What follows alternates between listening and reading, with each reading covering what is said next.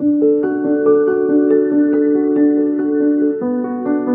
everyone, and welcome to another episode of the Notes from the Library podcast. As always, I'm your host Emma, and today we're going to be talking about the book Earthlings. Now, actually, originally this episode was supposed to be about Pleiades Republic, but I was not mentally in the mood to go through all of that. And Dakota Warren recommended in one of her videos that we need to read this book. So I was like, if Dakota Warren says I need to read a book, I need to read a book. And this book has also been on my list to read, but I picked it up and I have so much to say, but at the same time, I also have nothing to say. I had to read this book twice. I literally read it, walked away for a day, and then found myself coming back to reread it because I was just like, what did I just read? Before we get into it, let's talk about the author. Sayaka Murata is probably one of my new favorite writers. I really like her writing style. It's very unique, and Convenience Store Woman has been on my list to read, and I was told that you should have read Convenience Store Woman before Earthlings because I guess it kind of is like the stepping stone of her writing, but I guess I read them out of recommended order, but I do plan to go back to read Convenience Store Woman. I heard it's absolutely fantastic. And I did see that apparently she's coming out with a new book in 2022 called Life Ceremony, which I did not know about, so I'm also having that on my to-read list. And I always think it's important to talk about the translators, especially being Japanese to English is a very hard language to translate. There's tends to be no direct translation from any words, and just translating as a whole. But translating Japanese into English is probably one of the hardest languages, at least like research has shown and translators have spoken about. It's one of the hardest because in Japanese, I only know a little bit of it, and I kind of forgot most of it after taking a semester of it. But like they'll have one word that's like a phrase. So in English, it's very hard because they'll say one word and that's a whole sentence. And then you gotta find out how to say that in English with multiple words. It's a very beautiful language. But this was translated by Ginny Takamori, and she also translated Convenience Store Woman. And I think this is also just another way of me kind of spearheading the idea of I wish we gave translators more kind of recognition because they do a very hard and sometimes almost impossible job to translate it, and they're pretty much rewriting the entire book and editing it and all of that. So it's definitely hard to be a translator, and I give them credit for what they do, and I wish we gave them more recognition. So our main protagonist is Natsuki, and she views herself as an outsider, and actually she claims that in her words she feels like an alien. She's emotionally distant, she's isolated, and she feels very misunderstood by the way the world around her works. I literally have just been spending the whole day recording and editing episodes. I'm trying to get this all done because I plan to take part of a National Novel Writing Month, and I just realized all my books that I need to record with are on the whole other opposite side of the room. But I got it, and the back of the book says, Natsuki is a young girl who feels like she's been dropped into her family from an alien planet. And what I love about, honestly, one of the reasons that drew me into the book is there's a stuffed hedgehog on the front. And I love hedgehogs. I've always wanted a hedgehog. I want to name him Steve. Don't ask me why. There's no real answer. It's just, I'm like, Steve is a name that would fit a hedgehog. And the hedgehog's name is Pute. Pute? Yeah, I think that's how you pronounce it. It's Piyyut. Pute. At least that's how I always thought it was pronounced. And she views modern society as a factory, and it's very interesting how she describes it. Chapter 2 actually starts out with, my town is a factory for the production of human babies. People live in nests packed closely together. It's just like the silkworm room in Granny's house. The nests are lined up neatly in a row, and each contains a breeding pair of male and female humans and their babies. The breeding pairs raise their young inside their nest. I live in one of these nests too. The baby factory produces humans connected by flesh and blood. Eventually, we children will also leave the factory and be shipped out. Once shipped out, male and female humans are trained on how to take food back to our own nest. They become society's tool, receive money from other humans, and purchase food.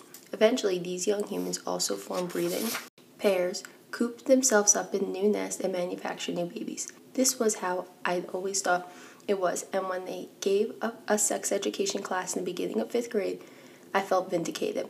My womb was a factory component, and would couple with someone's testes, which were also a factory component.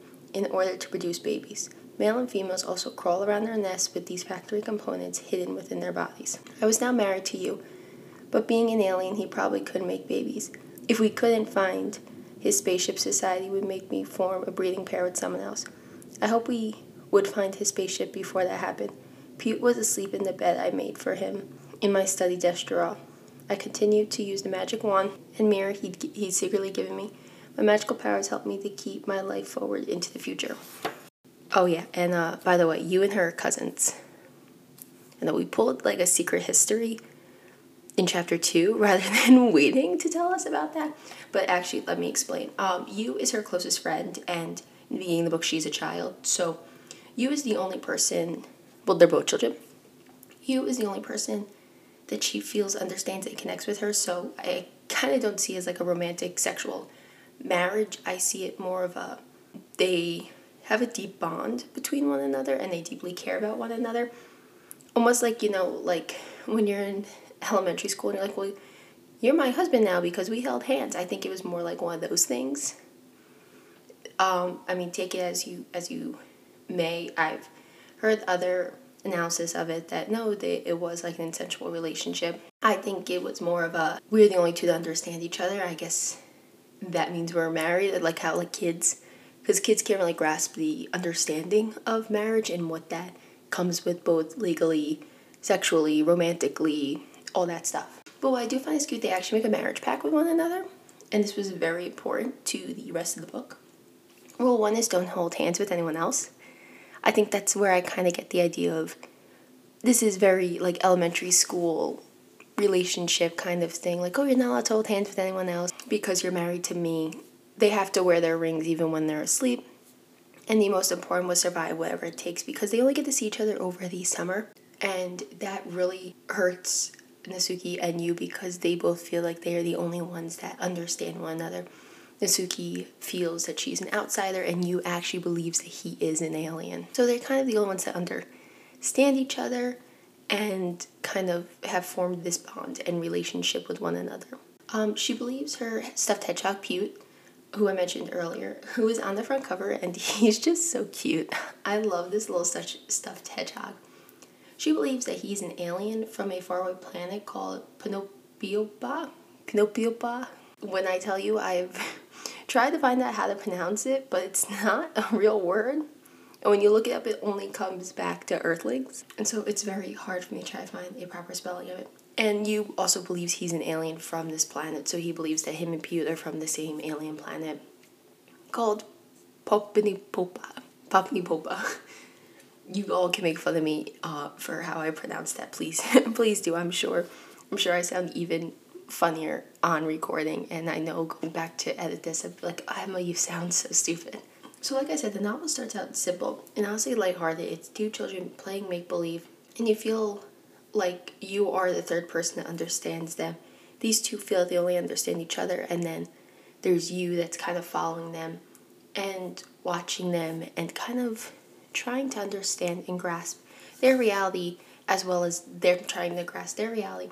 But then the novel takes a very dark and twisted turn, and more traumatic events happen in Nasuki that is starting to build more and more on her isolation and mental health and events she comes in contact with. Well, I'm trying to figure out the words because honestly, going into this book, I knew nothing about it.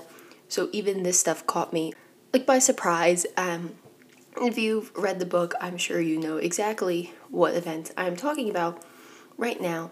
But she is broken up by Yu, her parents, and Yu's parents refuse to let them see each other anymore. Then she is kind of neglected by her parents, and then her teacher, when she's a child, sexually assaults her, and when she tells her parents about it, the parents blame her, well, mainly her mom, and then her dad kind of just is the bystander for all of it. So it's just one thing after another, and I was not expecting that. When I tell you I had to go back and read that because I was like, whoa, that was something I was not expecting. And kind of the rest of the novel builds off of that because she actually kills the teacher a couple years later. But we'll get more to that in a moment. And you see the trauma of this and all these events that have significantly impacted her, and you see how she copes with it. And especially as a child, she copes with continuing the belief of aliens and Pute's magic powers and all this stuff. And I truly believe it is a sign of coping. And her parents said, well, you gotta stop doing all this make-believe, all this stuff. But I think it's how she's coping with what has happened, because no one in the real world will understand her, and she feels that she is part of this alien world and that these aliens will listen to her because Pute, her little stuffed hedgehog, without you, she feels Pute is the only person or thing that understands her and that is connecting her with these aliens that will provide her a different life and a life away from what she has just experienced and what she's going through right now. It's very sad to see, and you kind of just want to like jump into the book and give her a hug and say, it's not your fault. Let's find you help. Let's get you justice, this and that. And you can't. It's one of those, you can scream as loud as you want at her, but she can't hear you. And it's very sad. And books like that really kind of bring, I think, something out of a reader. And when done wrong, it can seem as very like spitting in the face of people that have gone through this. But I think Murata takes such care of the events, and she writes them in a way that it's not milking it or romanticizing it or using it as shock factor. It's very, this is what has happened to her, and this is how she's coping with it, and this is kind of what events like this can do to the psyche, especially to a child that's still developing. I mean, things like this can absolutely traumatize a full adult, and imagine was like as a child who does not understand what this means, the consequences of this, and having it happen to you by a teacher who you trusted and respected. And especially in Japan, they're very strict with hierarchies and titles, and she talks about a little bit like different age groups and hierarchies and how things are seen, and to be taken advantage of that and not fully understand the grasp of it as a child. I think this is really showing up in how she processes this and why she continues with these images and beliefs of alien planets. I mean, going back to her marriage pact, she said, like, well, we're not allowed to hold hands with other people. That's a very childish concept of what marriage is that you hold someone's hand, and that shows that you guys are in love. And then only a couple pages later to be sexually abused by a teacher in a very grotesque way. It really kind of compares what she thought relationships and marriages were when she go, oh, well, I hold hands with you, so that means we're married, to then have this happen. It was very sad to see, and it caused me to have like a visual reaction, kind of similar to Lolita.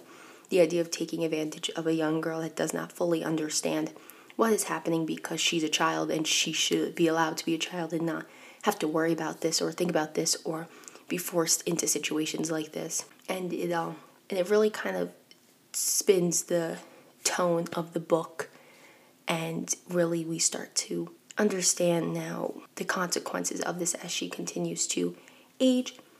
She does eventually marry someone, another man who's just as isolated as she was. He refuses human contact with others because he was also sexually abused. And he starts to believe Natsuki's stories of aliens and the alien planet. If you guys want me to say again, like Pinopobia.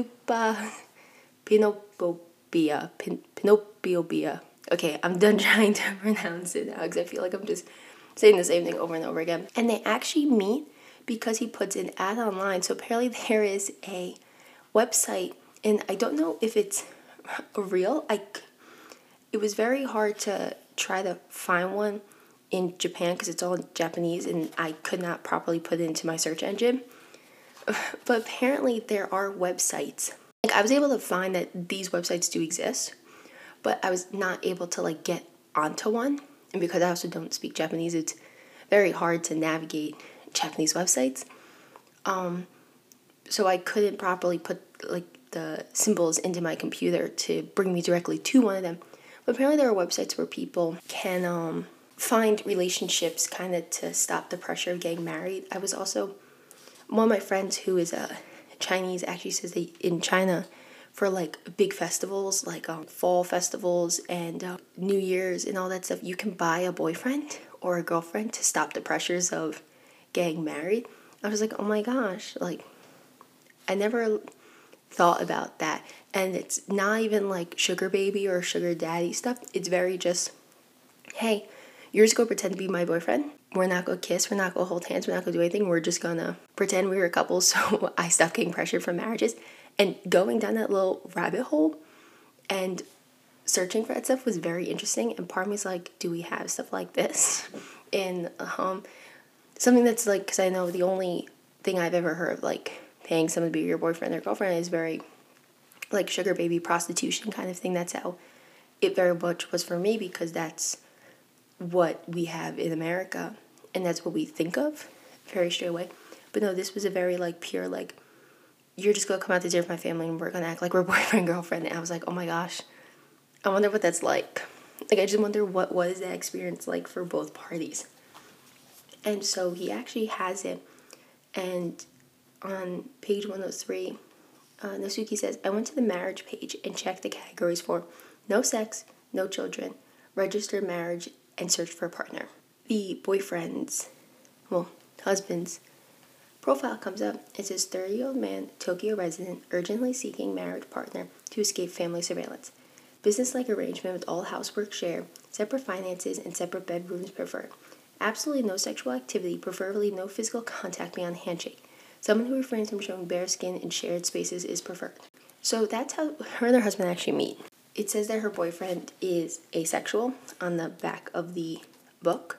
She's very traumatized from what has happened, and she does not mind the no sex. In fact, she actually checks the box for no sex, because you can kind of see how this event in her past has really affected her relationship with other people, because she has even gone on saying like, oh, don't touch this area or don't do this because it's dirty because of what my teacher did.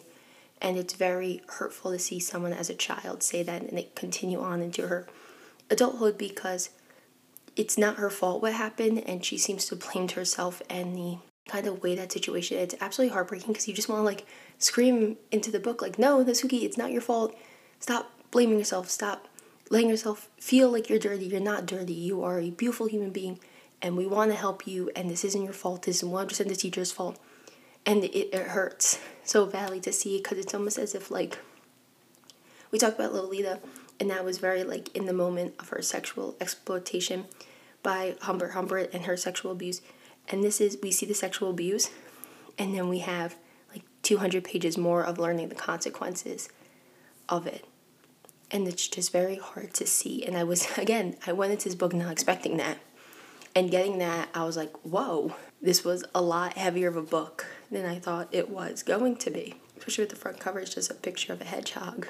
And it's a very deep book, and you really see the coping and, the trying to cope with any consequences of actions like this have on the innocent party. Because the teacher didn't feel any guilt. The teacher didn't care. But poor Nasuki, who is the victim, is carrying this burden with her, which she shouldn't, and it's very heartbreaking to see. Traumatic events and the ideas of the factory causes Nasuki to shape her mind and grasp reality in the way she does. And this causes this book, like I said earlier, to go from this lighthearted book of children making believe, and that's where we get the idea of all these aliens, to this is almost like her survival methodhood. And she talks about suicide and hoping to be brainwashed into finally being somewhat happy like other humans. And it's very hard to see something that was seen as a way for children to have fun. Make believe is something that children do to have fun with others, and to see that then become her coping mechanism is very painful and heartbreaking to see. And she says that the factory always wins, because either you were brainwashed and you follow the factory and you assimilate to them, or you live life as an outsider and you're seen as a monster. You are never free. And part of me wonders, like, would she see the world this dark and kind of hopeless if these events didn't happen to her? Because like I want Asuki to be happy. I want her to live life to the fullest, and you don't get that. And she doesn't get that. She's not granted that peace. And it's very sad, all because of events that happened to her because of other people and their malicious intents. She does actually end up killing the teacher. And when she does, it is seen as this fantastical battle of magic and witches and this and that. And she kills him with like a garden sickle, I think they called it. And she thinks she killed the witch and that everything was in her head and make believe, but no, she actually killed the teacher. So, in a way, I guess she does get justice. She does end his life in the kind of least amount of justice there could be, because it doesn't help her. And some people were saying, it's like, oh, well, she did get justice because she killed her teacher. I go, but then she lives with the guilt of that. And then she just can't win. She can't get what she needs. And it's just so sad to see, because we think, oh, well, she killed him and she's going to be better because this witch is not haunting her anymore. And his actions aren't going to come back again, because who knows, he could always come back again. But no, now she lives with the guilt of killing him and trying to realize, like, oh, this wasn't in my head, this really happened. And it's just, she can't win. And you want her to just be happy and you want her to be healthy, and it's just not happening. It's very sad to see, and it's hard to think that she's getting better and then she's not, and then different things happen, and you want to think that, yeah, she got justice and she's going to be better because he's dead. But that doesn't happen. Aliens and the magic and her stuffed animals are coping mechanisms for her trauma, and they serve as a way to return to a time before she was hurt, and a place that she can share with you. Because after her assault by the teacher, her mom blames her for the family doesn't let her see you because they found that the two quote-unquote got married. Her husband also is traumatized, so he's distant with her just like she's distant with him. And you think that being rid of the teacher, at least on Earth, would help her, but it doesn't. You're stuck. Now also saying, how can we help her? What will help her? And the answer is, I don't think anything will help her because of how traumatized she is, and there is no solution in the book. And that I think is what I'm trying to say, is we're not given a solution in the book. We don't get a happy ending physically on this earth. I mean, she has this illusion that she's going up in the spaceship, but that's not real.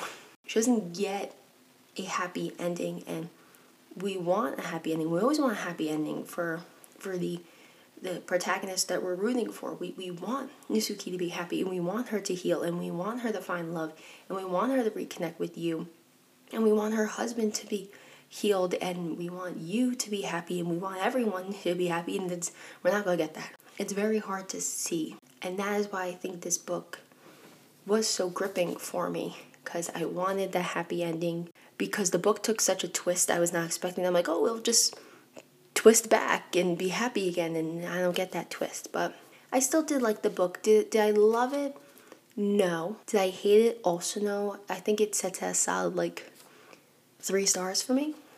I do recommend you read it. Do be warned, the dark turns are dark. I went into that not knowing that, but honestly I think, if anything, going in blindly to books sometimes is better than it is, because I'm usually not into fantastical fantasy. I mean, I guess I really don't know how you would classify it. I guess maybe fantasy, because of, or science fiction, or slice of life. I don't know how you would classify this book, but usually I see aliens, I'm just like, nope, going the other way. But I am glad I read this book. I also do like that the cover is purple. I did get the purple version of it. There's a green version, a black version, a blue version, the purple one. I don't know. I guess maybe the different colors are for different countries, because different countries have different covers for many things. But I am happy I got the purple one, because I think if I got the green one, I'd be very unhappy. I'm not gonna lie, you guys, I don't like the color green. But I do recommend checking out. I'm gonna read Convenience Store Woman. It's on my list to read. I think after reading this one now, I'm very interested to see how we go from Convenience Store Woman to Earthlings, because I was told there's a jump from one to the other. I wanna see her writing style evolve. And they also, Convenience Store Woman's also translated by the same translator, and I did like how she translates it, so I'm looking forward to that. But that's all for this episode. Next episode, we are going to have a special guest with us, our first guest ever, my friend Brian. We're going to be talking about Norse mythology, all that fun stuff. So excited to have him on. He's great. He has an account called The Western Voyager. He does movie reviews and book reviews and poetry analysis, and he also writes his own stuff. Absolutely fantastic. You guys. Then after that, we're actually going to be talking about one of my favorite characters ever, Okiawa Turu from Haiku, and it's going to be kind of our first episode solely focused on a character and character development, and he's a character that greatly impacted me, and I really love him. He's one of my favorite characters ever. I'm talking on movie characters, book characters, everything. He's one of my favorite characters ever. And then we're going to be talking about My Policeman to wrap up next week. Then I feel like we're almost done. Today I'm actually working a lot on recording and everything and editing, so just kind of a day of me with my microphone and my computer with all my scripts and a stack of books to talk about, which is never a bad thing. But thank you for stopping by.